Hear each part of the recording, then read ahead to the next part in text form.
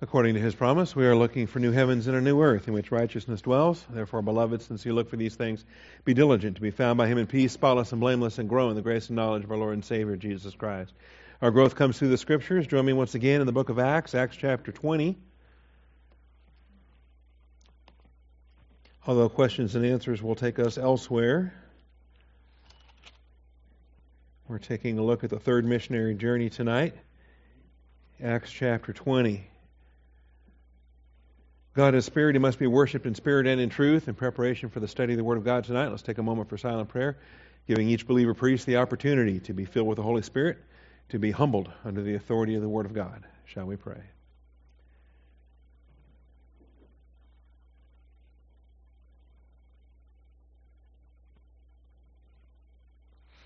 Almighty Father, we come before you tonight, thankful for your grace, eternal plan. From Alpha to Omega, Father, you have been executing the design, the wisdom of your design, the eternal purpose. You've been carrying it out in your Son, through your Holy Spirit, in us, each one of us. And Father, I just thank you that day by day, things we learn, different surprises that pop in out of nowhere, they're not at all a surprise to you, Father. You knew about it since you designed it. And I thank you for that. And so, Father, as we experience these things in the unfolding of the race that's set before us, I pray that we continue to keep our eyes fixed on Jesus, the author and perfecter of our faith. We call upon your faithfulness now tonight to shape our thinking and to guide and direct our study. Help us as we continue to present ourselves approved before you, workmen needing not to be ashamed, rightly dividing the word of truth. And I thank you, Father, in Jesus Christ's name. Amen. All right, do you want to take some questions? The microphone runner's ready to go. He actually has a question tonight. Do you want to ask it out loud, or should I ask it? Okay. Chris had a question. The destruction of Jerusalem during the tribulation. What verses speak to that? I mentioned that there are prophecies of the destruction of Jerusalem, and as they're given, you want to kind of ask yourself, is this referring to the Babylonian destruction under Nebuchadnezzar? Is it the Roman destruction, the historical Roman destruction under Titus, 70 A.D.? Or is it the eschatological Roman destruction under Antichrist? That is still yet to come. And depending on what book of the Bible you're reading, all three of those may still be valid options. You know, if it's Isaiah or Ezekiel or Jeremiah, books that are written before Nebuchadnezzar, they could be speaking of the Babylonian destruction. All right, but if you're reading in Zechariah, which is after the Babylonian captivity, well, okay, you just removed the Babylonian destruction as a consideration. You're still left to ask yourself then, is it the Roman destruction of 70 A.D. under Titus, what we call the historical Roman destruction, or is it the eschatological Roman destruction under the revived Roman Empire under Antichrist? And so you have those two options. Now, if Jesus is preaching in Matthew 24, you've got additional things that you can be looking at there, and that's a consideration as well. Matthew 24, Luke 21, and so forth. So this particular passage, I opened up the Bible there to Luke 21, verses 20 through 24. When you see Jerusalem surrounded by armies, then recognize that her desolation is near. And it's legitimate to ask ourselves, is this 70 A.D. or is this eschatological? There's a whole crowd out there that is forcing this into 70 A.D. because they don't want anything to be future. The Revelation is over and done with, and Antichrist was Nero, and there is no millennium, and Satan is bound, and we're already in the kingdom, and so forth. It's a horrible theological view. It's interesting, though, if I back up just slightly, you'll notice part of this, you will be betrayed by parents and brothers, relatives and friends that will put some of you to death. You will be hated by all because of my name. All right? And that's significant because this demands an eschatological fulfillment. The Jews were hated. They've always been hated, but they were hated in 70 A.D. Not because of the name of Jesus Christ. All right? Titus did not destroy them in 70 A.D. because of his hatred for the name of Jesus Christ. The Jews in 70 A.D. were not proclaiming the name of Jesus Christ. See? But in the tribulation, what's remarkable is you're going to have 144,000 Jewish evangelists. You're going to have positive volition naming the name of Jesus Christ. They will look upon him whom they pierced, and they will preach the crucified Messiah to this lost and dying world. And that is going to spark then world hatred that will be dedicated to the destruction of Jerusalem and the extermination of the Jewish race. So I take Luke 21 eschatologically with respect to Antichrist and the tribulation, and I don't think, to be fair to the text, you can take it any other way.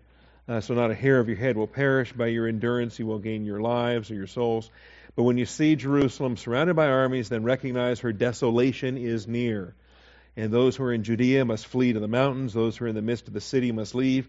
Those who are in the country must not enter the city. You don't even go back to get a cloak. You don't go back to get anything. And if you're on the roof, jump off the roof. Don't take the time to go through the house. And if you're pregnant, that's trouble too. All right. It says, but because these are days of vengeance, so that all things which are written will be fulfilled. And woe to those who are pregnant and those who are nursing babies in those days. Why is that a bad thing? Because you ever seen a pregnant woman try to run? Okay, it's hilarious. All right, they don't run very fast. Anyway, there will be a great distress upon the land and wrath to this people, and they will fall by the edge of the sword. And here's the destruction of the city. They will fall by the edge of the sword and will be led captive to all the nations, and Jerusalem will be trampled underfoot by the Gentiles until the times of the Gentiles are fulfilled. Parallel text and a promise in Revelation 11:2, where he's taking measurements of the tribulational temple, but the Lord instructs him. He says, "Leave out the court, which is outside the temple. Do not measure it, for it has been given into the nations, and they will tread underfoot the holy city for 42 months." All right. Of course, 42 months is 3.5 years. Time times and half a time, and this is the 1,260 days of the second half of the tribulation, the great tribulation as we understand it. All right, and there it is in verse 3, the 1,260 days. That's how we know that these are 30-day months. All right, these are 30-day months, 360-day years. And the people that fail to recognize that end up with calendar problems in Daniel chapter 9. But the people that do recognize the prophetic calendar there, it's a much better study. Anyway, those were Christopher's questions related to, and there's more, I'm sure. That's just top of my head kind of thing here tonight on the tribulational destruction of Jerusalem. So, additional questions. Let's get the microphone over here then to the far right wing. Yes, ma'am. Yes, Tea Party. Okay, going back to the scripture in verse 24. This is during the tribulation, right? Are you in Luke 21? Yes. Yes, Okay, so what is this? Jerusalem will be trampled underfoot by the Gentiles until the times of the Gentiles are fulfilled. Mm-hmm. Times of the Gentiles is a remarkable expression, and what it refers to is, and it begins, kickoff for this, by the way, is what we're studying in Jeremiah on Sunday mornings. Kickoff for the times of the Gentiles is the vacated Davidic throne. And so it happens in 586 BC when the Davidic throne is vacated and the Jews are taken off to their captivity in Babylon. That began the times of the Gentiles. You have the statue dream of Nebuchadnezzar in Daniel chapter 2 that outlines the course of Gentile history, specifically Gentile dominion over the Jewish people in the trampling of Jerusalem. And so from Babylon, Persia, Greece, Rome, eschatological Rome in the end times, and then it comes to an end when Jesus Christ returns and takes his seat on the throne of David. So it's a fabulous expression. There's times of the Gentiles. Don't confuse it with the dispensation of the Gentiles. It was before Abraham. And don't confuse it with perhaps another idiom that's in Scripture is escaping me at the moment. It's not the dispensation of the Gentiles, it's the times of the Gentiles. And it references the Gentile dominion over the Jewish people, really the vacated Davidic throne. And so from the time that Jerusalem is destroyed and Zedekiah is put to death, his eyes are put out, the throne is vacated in 586. And it's not reseated ever again. See, when Zerubbabel led them back, Zerubbabel was the heir. Zerubbabel was entitled to that Davidic throne. But he never took a seat on the Davidic throne. He ruled as a Persian governor. And Zerubbabel's a marvelous historical character. I love Zerubbabel. And there's prophecies of Zerubbabel as a signet ring. And yet, from Zerubbabel on, there was never again a Davidic king on the throne. Jesus was entitled to it. Son of Joseph, going all the way back to Zerubbabel, but never took his seat on that throne, not until the second advent. So from the vacating of the throne to the reseating of the throne, that is the time frame that's referenced there in Luke 21:24, called the times of the Gentiles. Great question. I appreciate that. All right, we're going to cross the aisle now by partisanship to the left wing. I didn't make you sit there. You're on the left wing. All right. All right. A follow-up question to that. Then you're saying that the tribulation is part of the times of the Gentiles? Yes. Okay. Everything in between the Davidic throne being vacated and the Davidic throne being seated. And it won't be seated until Jesus Christ takes the seat. Yep. All right. Good questions tonight. Anything else?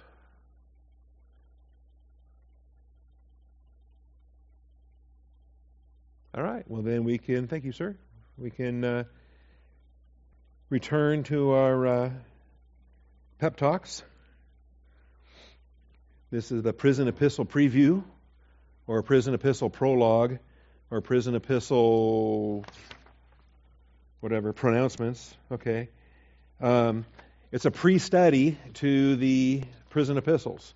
And so before we tear into Philippians, Colossians, Ephesians, and Philemon, I think that this homework is vital, and it's a blessing to be able to compare Scripture to Scripture, to see everything Luke omitted and everything that Paul admitted, and to put them together in a framework whereby we can hopefully harmonize what can be harmonized, and then leave disharmonized the things that are just frankly a disharmony. And the efforts to, for example, the efforts to put the pastoral epistles, 1 Timothy, 2 Timothy, Titus, to try to put those into a framework between Acts 13 and Acts 28. It's impossible, all right? Although people have tried, and good people have tried, good men have tried and done some excellent things with it. In fact, one of the leading authors that I'm working with right now, that I'm working with, he died in the 1930s, but in the 1950s, but he wrote a marvelous book on just what we're doing here tonight. And actually is instrumental in showing to me how reasonable the Ephesian imprisonment is as a source of the prison epistles. He went far beyond where I'm going to go. He went far beyond to try to put the pastoral epistles in the same framework, to put 1 Timothy, Titus, and 2 Timothy in the same framework. And I think that's not good. And I think that he started to stretch his argumentation, and he laid forth some pretty weak arguments when he took it to that extent.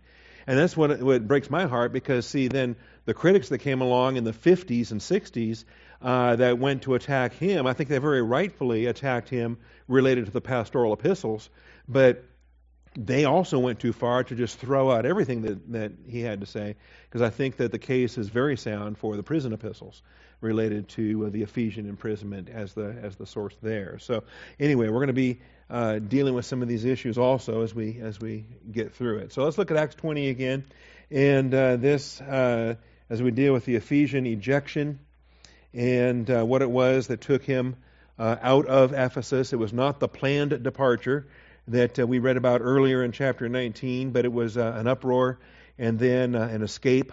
He'd been in hiding for some time. In fact, I think for the whole second half of chapter 19, Paul was in an undisclosed location, right? He was like Vice President Cheney for half of the Bush administration. He was just in an undisclosed location somewhere while they were concerned about another 9/11 attack and things like that. And so really, when we get to verse 22 of Acts 19, he sends Timothy and Erastus off to Macedonia. He himself stayed in Asia for a while, and then he's kind of out of action after that, because this disturbance comes up, and he wants to charge in there and start arguing this and that, and they hold him back, and they keep him hidden. The arrest warrants are issued. They can't find him. They start arresting other people instead of him. And so from verse 23 to the end of the chapter, to verse 41 there in Acts 19, really is a time of Paul's hidden away circumstance and growing frustration over Titus's failure to return from Corinth and other facets there. So by the time he leaves, when we read in Acts 20 and verse 1, after the uproar had ceased, Paul sent for the disciples. Notice he couldn't go back into town and talk to them face to face, so he sends for them. They come to wherever his hiding location was. So he exhorted them and took his leave of them. He left to go to Macedonia. And Luke doesn't tell us that when he left, he was a miserable wreck. All right? He was really out of sorts. And so I think if we hold your finger there in Acts 20, and let's look at 2 Corinthians 2 and get Paul's commentary on the same episode, that in verses 12 and 13, he talks about his arrival here at Troas, and this is how frantic he is with respect to Titus, right? He had sent Titus to Corinth on a mission, and Titus hadn't come back. And if you send somebody into hostile territory and they're already angry, and you change your mind about sending Timothy because he's kind of young and timid and they're kind of angry, and then you send Titus and then he goes missing, you can imagine what his thoughts are, right? You know, they did him in. They dragged him before the beam or did whatever, mob justice, and put him down. And so to me it's staggering in 2 Corinthians 2:12, when I came to Troas for the gospel of Christ, and when a door was opened for me in the Lord, well, praise God for the open door. Let's preach the gospel. Let's bear some fruit. Let's get some people saved.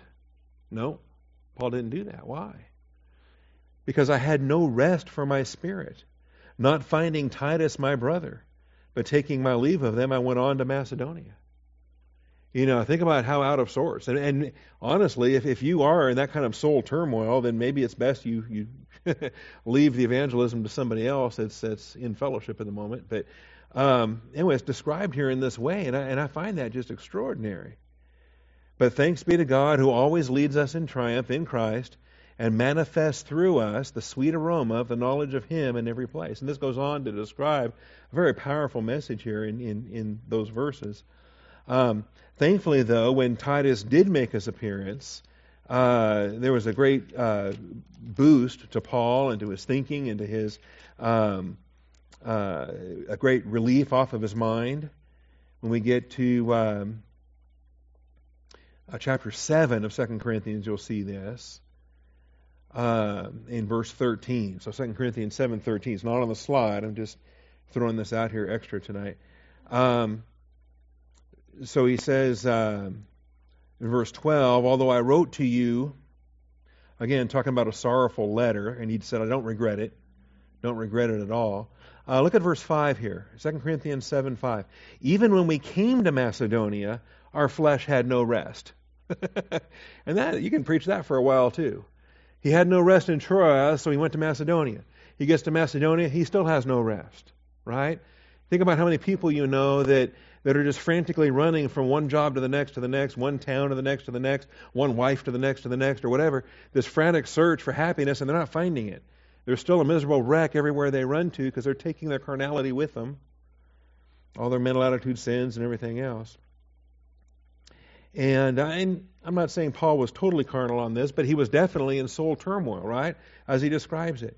Even when we came into Macedonia, our flesh had no rest. We were afflicted on every side, conflicts without, fears within. And so it's bad enough that all the enemies are attacking him with this temptation and that affliction and this persecution and whatever else.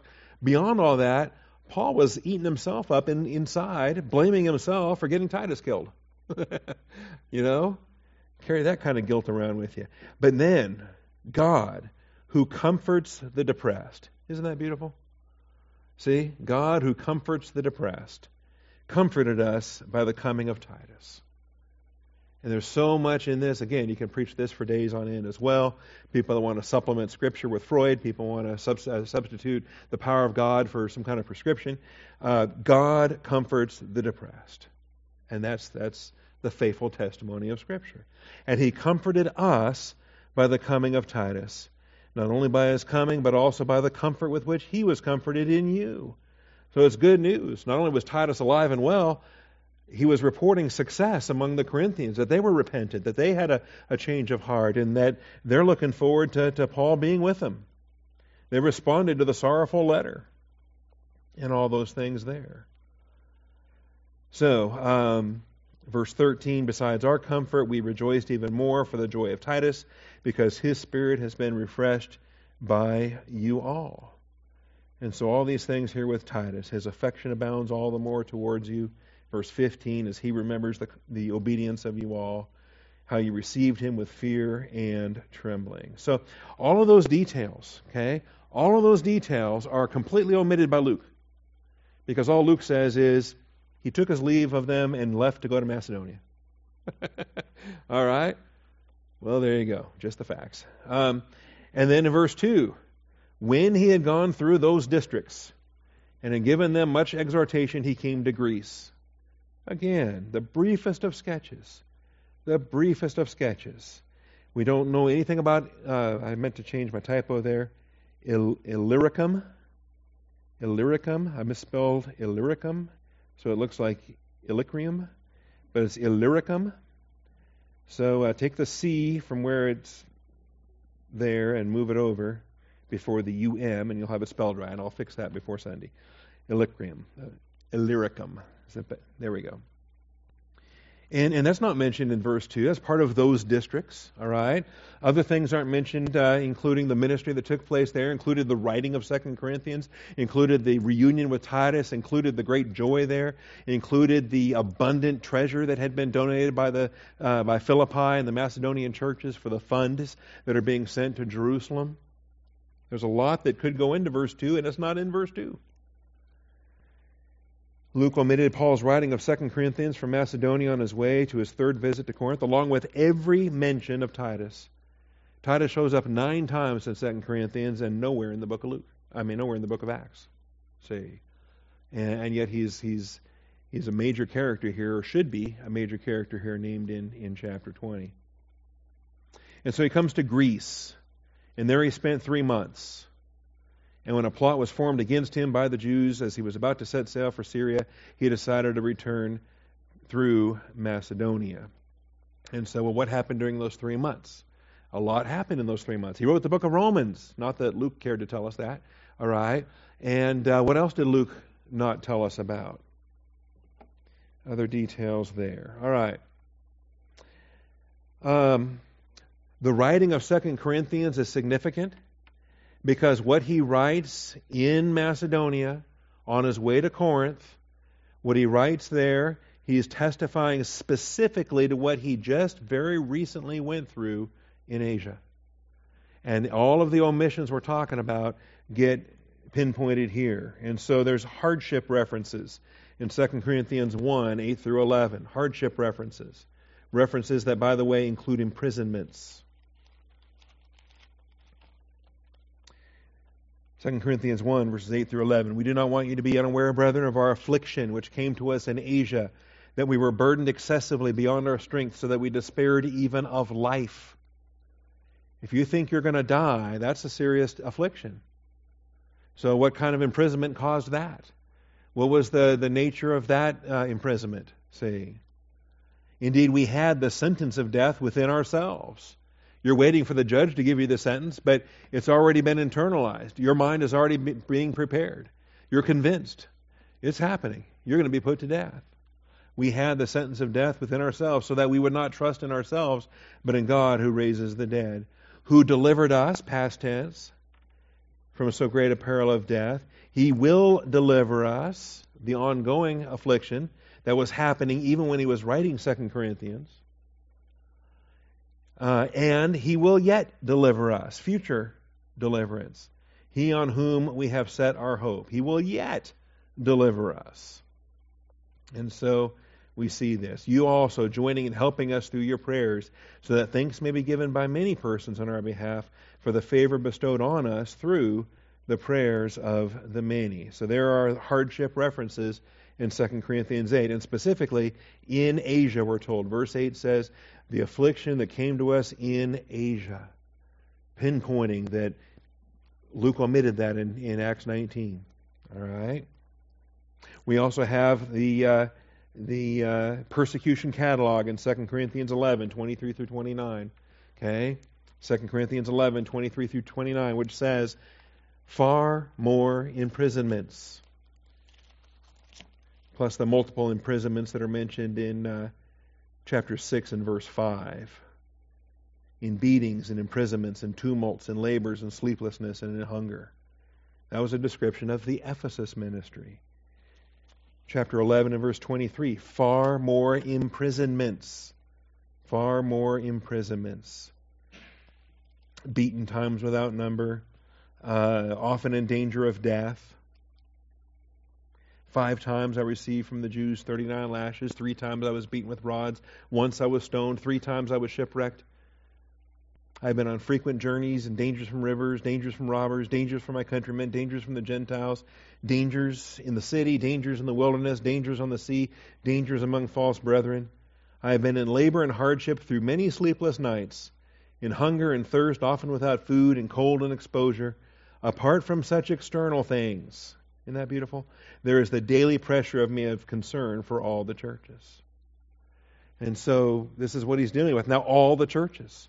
Remember what was happening in Ephesus? Thriving ministry. Lampstands being planted, churches being grounded. Colossae was grounded during this time. All right? The planting of these churches, and it was a heavy load on Paul. He said, a wide door has opened for me for service, and there are many adversaries. Okay? And so we get this picture of what was happening there for 3 years in Ephesus. Usually that's included as a part of the third missionary journey.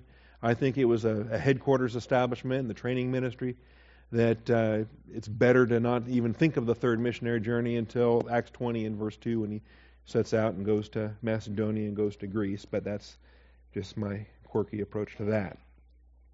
So notice, these sections are the most critical omissions and admissions any New Testament student needs to thoroughly examine, to rightly establish the background to the prison epistles. Okay? The prison epistles, also the pastoral epistles that follow. Because we can harmonize the prison epistles. We cannot harmonize the pastoral epistles. And I think we have to leave those as a disharmony. We have to leave those as a post-Acts 28 narrative for the Apostle Paul.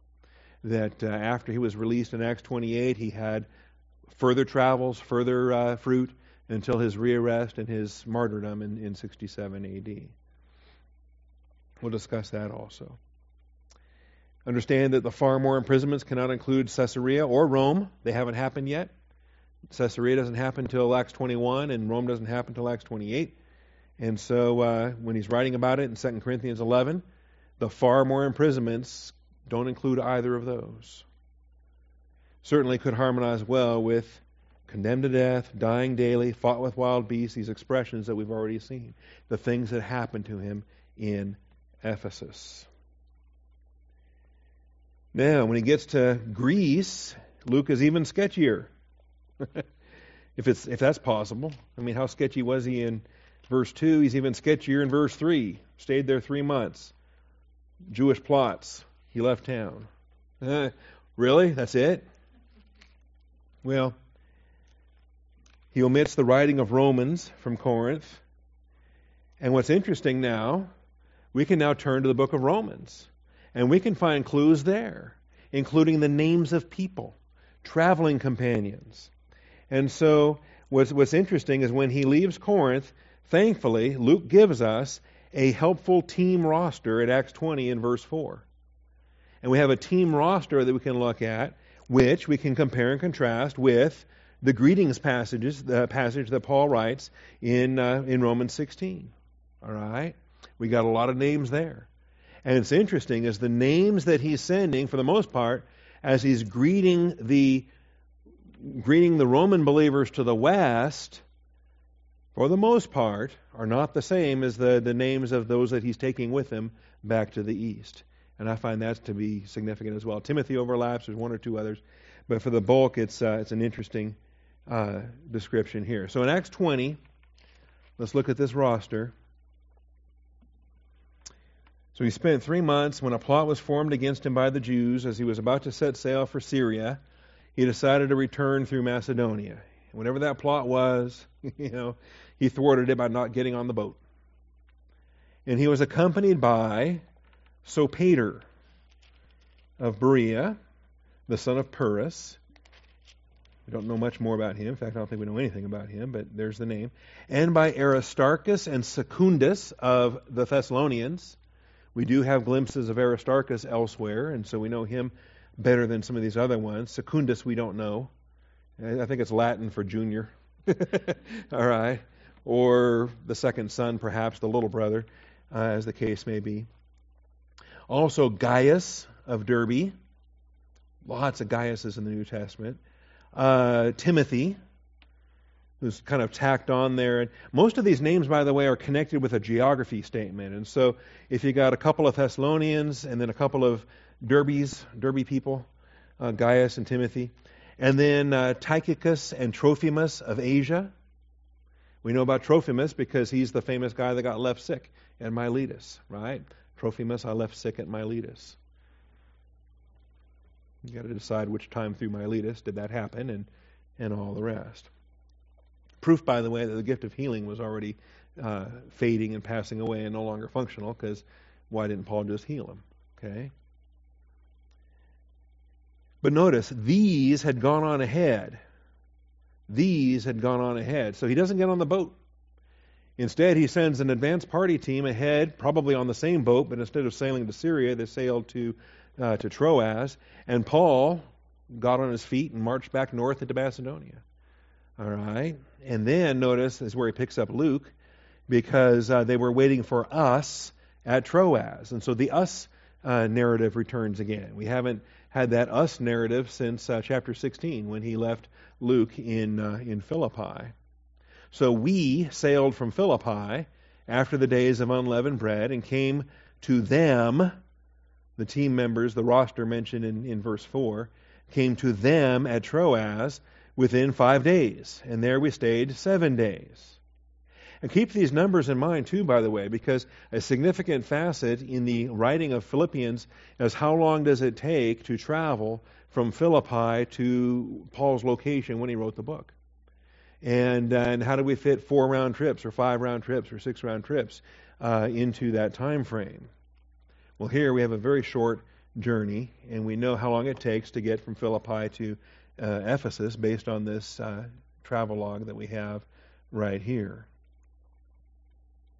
All right, and there we stayed 7 days. And this, by the way, is when Paul preaches so long till midnight, and Eutychus fell out the window, and Paul brings him back to life. And then at daybreak, and then they leave town. So this is what this is closing out the final stages of this third missionary journey. A very short missionary journey, by the way. If you exclude the 3 years in Ephesus, the time after that, when he does the great loop around and back, was actually not that long of a journey. All right, so that gets us through there. Now, I'll come back to that in a moment. Before I get to verse 13, let's see, because there's more cloak and dagger here. Let's stay in Acts 20 as long as we're here. Verse 13, but we, going ahead to the ship, set sail for Assos, intending from there to take Paul on board, for so he had arranged it, intending himself to go by land. And so when he met us at Assos, we took him on board and came to Mytilene. All right, and Mytilene is in fact, to this day, it's still there. Is the capital city on the island of Lesbos. If you ever do those kind of studies, the island of Lesbos in the Aegean. All right, and so again, there's more cloak and dagger, right? There's more. He doesn't get on the boat. They get on the boat, and he takes the long way around, and he walks. They meet him at another place. Then he sneaks on the boat. Then they go to Mytilene, and then from there, sailing from there, we. And now we've got to ask ourselves, well, who's the we? All right. In verse 30, we, going ahead to the ship, set sail for Assos. But Paul went by land and met us at Assos. And so is this still the entirety, every name that's mentioned in verse 4? Are they still a part of this journey? Are they still a part of this journey? Are they part of the we with Luke when they make it to Mytilene, when they make it to Miletus? Are they still with Luke and Paul when they go to Jerusalem? Most of these names disappear. In fact, we never see Timothy again for the rest of the book of Acts. All right? Most of these names disappear. And so when he's in Jerusalem, it's not clear who's there with him other than Luke and Aristarchus and Trophimus. Okay? Beyond that, maybe none of them made it to Jerusalem. Maybe none of them left Troas. Well, a couple of them had to because there's a we there. Maybe they stayed at Ephesus. Because this is what happens here. Verse 16.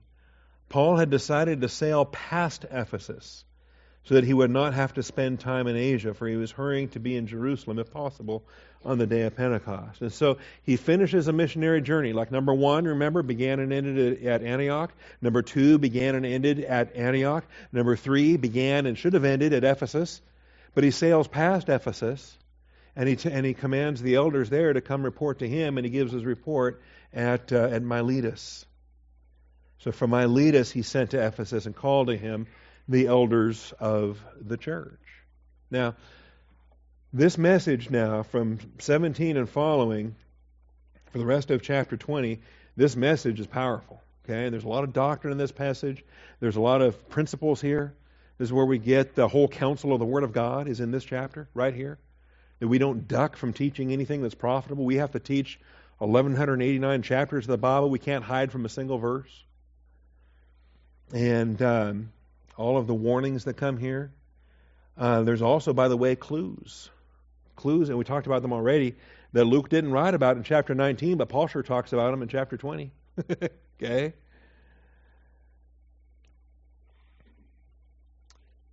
Verse 18 says, "You yourselves know from the first day I set foot in Asia how I was with you the whole time, serving the Lord with all humility, with tears, with trials which came upon me through the plots of the Jews."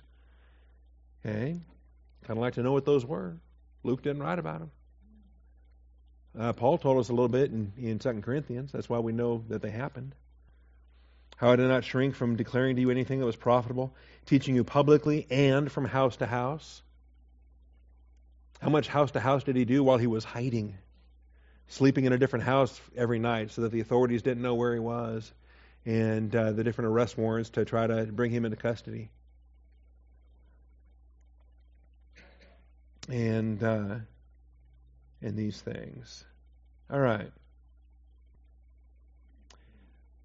And we've already discussed the nature of this conflict. Some of it probably came about from his fellow teachers, his fellow leaders. He warned them in verse 28, "Be on guard for yourselves and for all the flock." You think shepherds are supposed to look out for the flock? I think I've been a pastor 10 years or longer, maybe, when I finally, verse 28, slapped me upside the head and said, "Will you read me for a change?" Okay? Because it doesn't say, "Be on guard for the flock." First of all, it says, "Be on guard for yourselves." And then once you do that, then all of y'all together can be on guard for all the flock. So these fellow elders actually they hold each other accountable. They have to be on guard against one of them going renegade, one of them going apostate into false doctrine and turning to become a persecutor and all the rest. So be on guard for yourselves and for all the flock, among which the Holy Spirit has made you overseers to shepherd the church of God, which He purchased with His own blood. And that's why this passage becomes so vital in our studies on ecclesiology and church polity and government and leadership in the church. Because it's the same group that are called elders in verse 17. They're called overseers in verse 28. And they're commanded to shepherd also in verse 28. And so all of those expressions, the elder, the overseer, the pastor, teacher, they are interrelated but not strictly synonymous. So we have to understand those expressions, and what do they signify? Verse 29, "I know that after my departure savage wolves will come in among you, not sparing the flock." But they start by going after the elders, the shepherds, the overseers. And from among your own selves men will arise, speaking perverse things, to draw away the disciples after them. Someone's going to get a little burr up his bonnet and think he is something, and he's going to start drawing a following. Okay? Which, by the way, is what he was speaking of when he wrote Philippians. He talks about how he says, I'm going to send Timothy to you, and he's about my only option right now. Let's look at that. Philippians 2, one side trip tonight. Philippians 2. So hold your finger there. Philippians 2:19, I hope in the Lord Jesus to send Timothy to you shortly, so that I also may be encouraged when I learn of your condition. For I have no one else of kindred spirit who will genuinely be concerned for your welfare. For they all seek after their own interest, not those of Christ Jesus. Now, I don't think that's condemning. I just think it's objective reality. This is Paul in a training ministry saying, I got men under training right now, and they're not ready for the shepherding duties that are required in Philippi, like Timothy was ready. Okay? And that's, but you know of his proven worth, that he served with me in the furtherance of the gospel like a child serving his father. And there's doctrine to glean out of that as we talk about the spiritual gift of server minister and different ministries connected there. Anyway, so a lot of commentaries are pretty rough on the statement that's made there in verse 21, that there's, no one else who will genuinely be concerned for your welfare. They all seek after their own interests, not those of Christ Jesus. It's this is part and parcel with the training ministry. Don't lay hands on a man too hastily, lest he be puffed up in pride and fall into the condemnation of the devil. It's not a harsh statement, but it's a reality statement. That the biggest thing you got to do to prepare for ordination is make sure that man's humble and ready to be a servant shepherd and not be full of himself when he takes a flock. So all of those principles, they come out in the writing of Philippians, and they come out in a context that seems to be very harmonious with what we're reading about here, when Paul is exhorting the elders of Ephesus. He says, savage wolves will come in among you. I'm back in Acts 20 now. And verse 30 says, and from among your own selves men will arise, speaking perverse things, to draw away the disciples after them. So therefore be on the alert, remembering that night and day for a period of 3 years I did not cease to admonish each one with tears. And it's interesting to me. Let's keep on this here. I know I do want to get to Romans 16, but let's look at this. He says, and now I commend you to God and to the word of his grace, which is able to build you up and give you the inheritance among all those who are sanctified. Why do I have great hope for Pastor Dan at Corpus Christi Bible Church? Because of that verse right there, verse 32. We can send him forth from Austin Bible Church and commend him to God and to the word of his grace. As long as Pastor Dan sticks with doctrine from Scripture, that ministry is going to thrive. It's God and the word of his grace which is able to build you up and give you the inheritance among those who are sanctified. Look at these other clues. I have coveted no one's silver or gold or clothes. Well, who accused him of that? When was that charge leveled? Was that part of being a temple robber? Was that part of the charges that were filed there? When the riot was formed in chapter 19, they were accused of robbing temples? You yourselves know that these hands, probably wrote a song, these hands ministered to my own needs and to the men who were with me.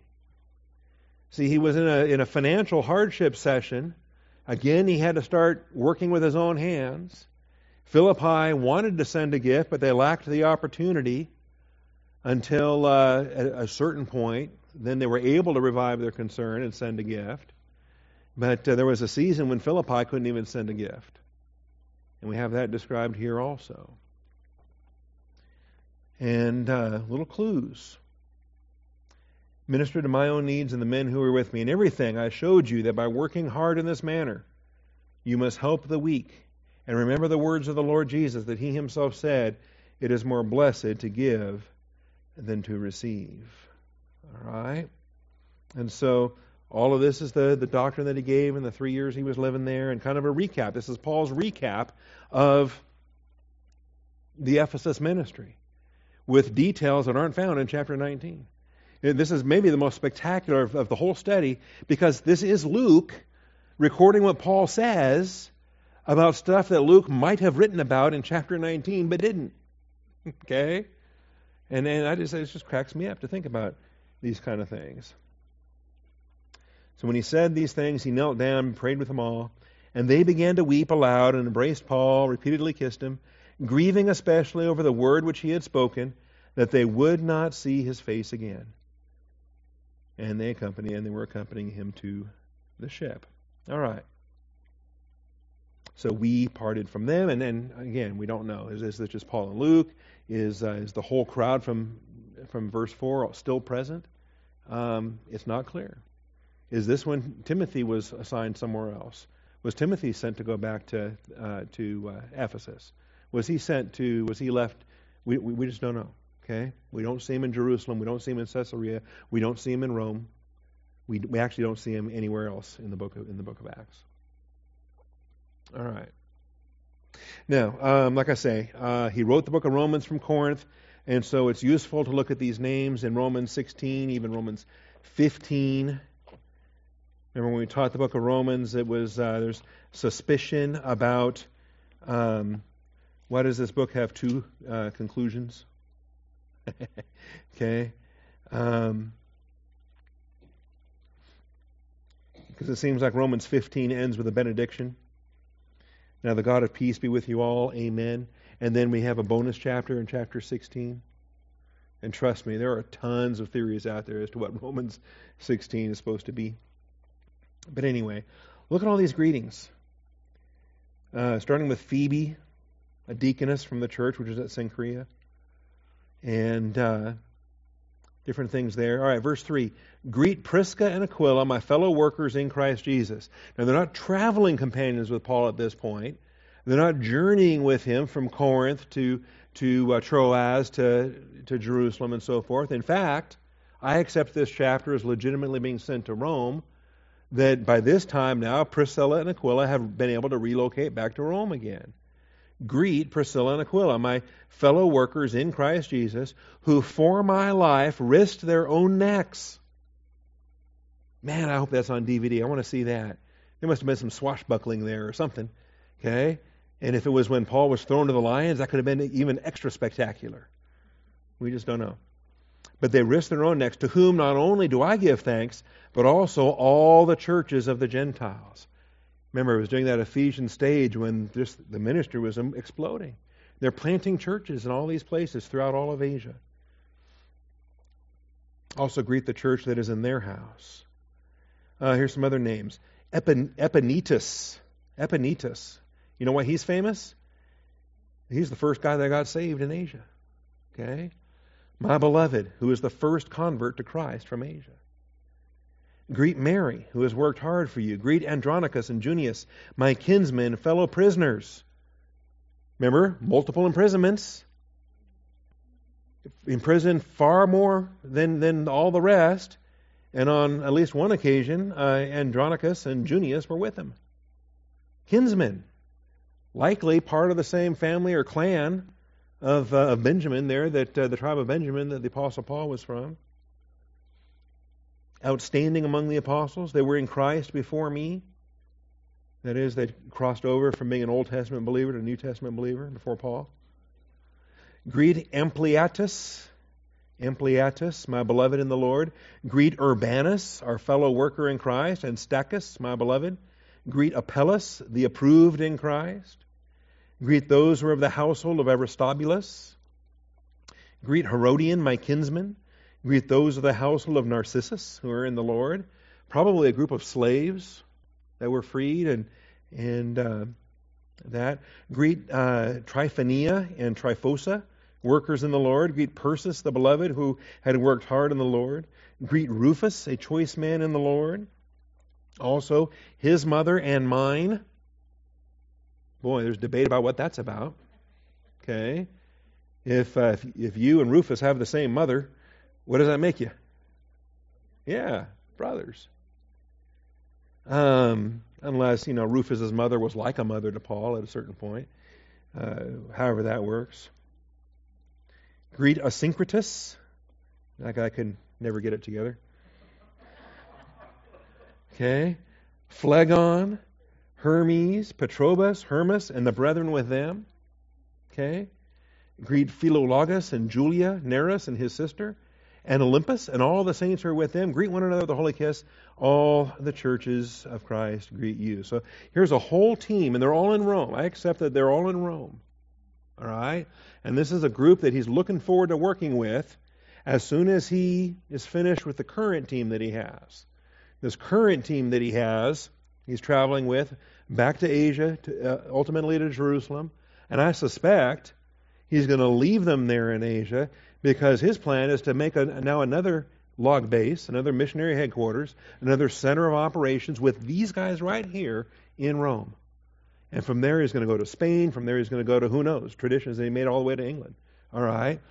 And that's the plan, to use this team of fellow workers that he's greeting here to form the next nucleus, the next base of operations for additional work beyond that. Now, further down in this, again, these clues here point us to the conflict that he's having on this third missionary journey. So, verse 17, I urge you, brethren, keep your eye on those who cause dissensions and hindrances, contrary to the teaching which you learned, and turn away from them. For such men are slaves, not of our Lord Jesus Christ, but of their own appetites. Does that sound familiar? We're going to find verses in Philippians that talk about exactly that. Enemies of Christ, whose God is their belly. Okay? By their smooth and flattering speech, they deceive the hearts of the unsuspecting. For the report of your obedience has reached to all, therefore I'm rejoicing over you, but I want you to be wise in what is good and innocent in what is evil, and the God of peace will soon crush Satan under your feet. Wow, there's a promise. All right, anytime, Lord. Now, here's some more greetings. Timothy, my fellow worker, greets you, right?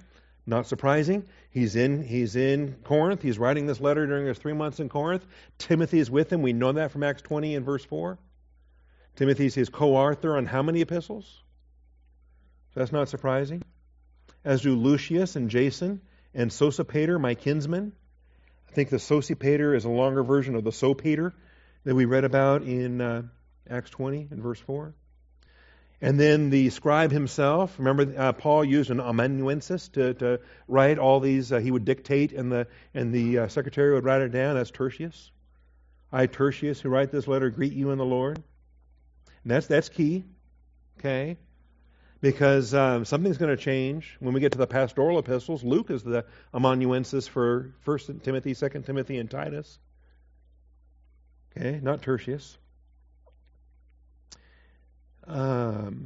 Which means third or three, or that's probably the original B3. I'm not sure what Tertius was all about. Gaius, told you there's tons of Gaiuses. Gaius, host to me and to the whole church, greets you. Erastus, the city treasurer, greets you. Remember, it was Timothy and Erastus that he sent as forerunners into Macedonia. The reason why Erastus is not mentioned in Acts 20 and verse 4, he's not a part of the missionary team anymore. He landed a gig in Corinth. You talk about a position of responsibility. If you're the city treasurer accountable to Rome, do we want a believer in that kind of position? Wouldn't it be great if we had believers under doctrinal teaching that are in high government offices in our city, in our state, in our country? I think so. And every Christian I've ever met that tells me that no, a believer shouldn't vote, a believer shouldn't be involved in politics, politics is dirty, politics will defile you, get all Christians out of all political office. And I say, well, then what do you do with Erastus, the city treasurer? Okay? All right. In military service, Jesus didn't tell the centurion to quit being a soldier. All right. Quartus, the brother. And the greetings there. All right. So it's useful. I think Timothy and Sopater are the ones that double up related to that. All right. So that's example 9. Now, Example 10. The journey from Philippi to Jerusalem is Paul's third recorded visit to Philippi, and it begins the penultimate we segment of the book of Acts. The journey from Philippi to Jerusalem is, we've already read a lot of it. The journey from Philippi to Jerusalem is Paul's third recorded visit to Philippi and begins the penultimate we segment of Acts. This is where the we section shows up again in chapter 20 and verse 5. Because these, the verse 4 crowd, had gone ahead and were waiting for us at Troas. And so this we section that takes us from 20 verse 5 down to 21 and verse 18. That's one of the we sections. And it's the second to last we section. Okay, it's the penultimate we segment of the book of Acts. Now it's legitimate to ask, of the 7 companions that are named in Acts 20, verse 3, is it verse 3 or verse 4? Verse 4, okay. Thank you. Of the 7 companions that are named in Acts 20 and verse 4, how many remained all the way to Jerusalem? We can't prove more than Luke, because the we gets to Jerusalem, and he's not one of the companions mentioned in verse 4 anyway. And Trophimus. Trophimus is mentioned. Part of the uproar in Jerusalem names the name of Trophimus. All right? So we know he was there. We suspect that Aristarchus was there, which must be on my next slide. All right. So again, when we're talking about this, we're talking about this final journey from Philippi down here to Miletus, chatting with the elders of Ephesus, and then sailing and Jerusalem. Okay? Now, like I said, this is normally included, this leg is normally included as a part of the third missionary journey. And everybody you read will end the third missionary journey at Jerusalem when Paul is arrested. All right? I prefer to think of this as the third missionary journey. Well, that's getting light. I need new batteries. All right. Prefer to think of that as the third missionary journey.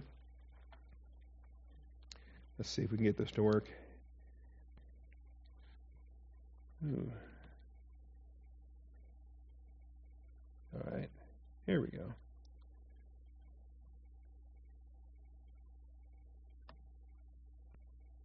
I know, you're praying for me. Here we go. So, rather than, and likewise, this segment here, I don't count this as third missionary journey either. This segment here I count as the relocation from Antioch to Ephesus, right? And then he gives his farewell message at Miletus and he sails off to Jerusalem. I don't count that as third missionary journey either. In the 3 years that he spent in Ephesus, that was his missionary training, that was his pastoral training, that was his headquarters setup of operation. That's where he was training the different men. Usually that's included in the third missionary journey, but I'm giving it a different label. This was a headquarters operation. This was a there are ministries that itinerant travel, like missionaries and so forth, evangelists and whatnot, and then there are ministries that are planted, that are just there, 21 years in Austin, right, at Austin Bible Church. That doesn't mean that you don't take an occasional mission trip here and there, but your main focus is the lampstand here, right? Am I making sense? So I don't begin the third missionary journey, this is my being strange now, until chapter 20 and verse 1. The uproar had ceased and he bid farewell and he set off for Macedonia. And so if I change colors now to blue, and maybe make a thicker line, the third missionary journey is this part.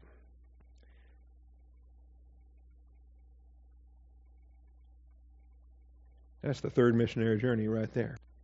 Okay? As I define it. I'm sorry? Yes, in the Bollinger Study Bible, when that gets published, third missionary journey is going to look like that. It's going to look like a limp banana. Some kind of a diseased jalapeno. I don't know. All right. Careful. All right.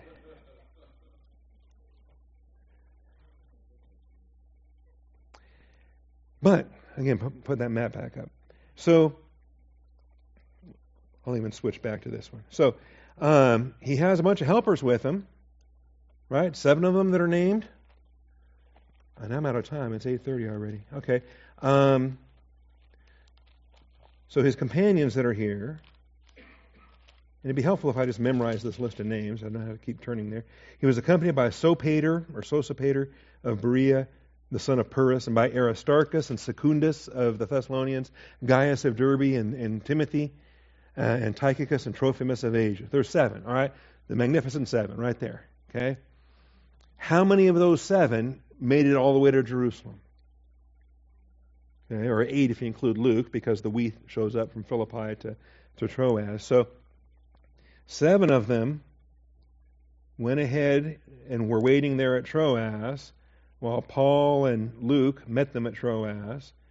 But how many made it all the way down here to Jerusalem? And you got till Sunday to figure that out, because I'm out of time. Father, thank you for tonight. Thank you for your blessings.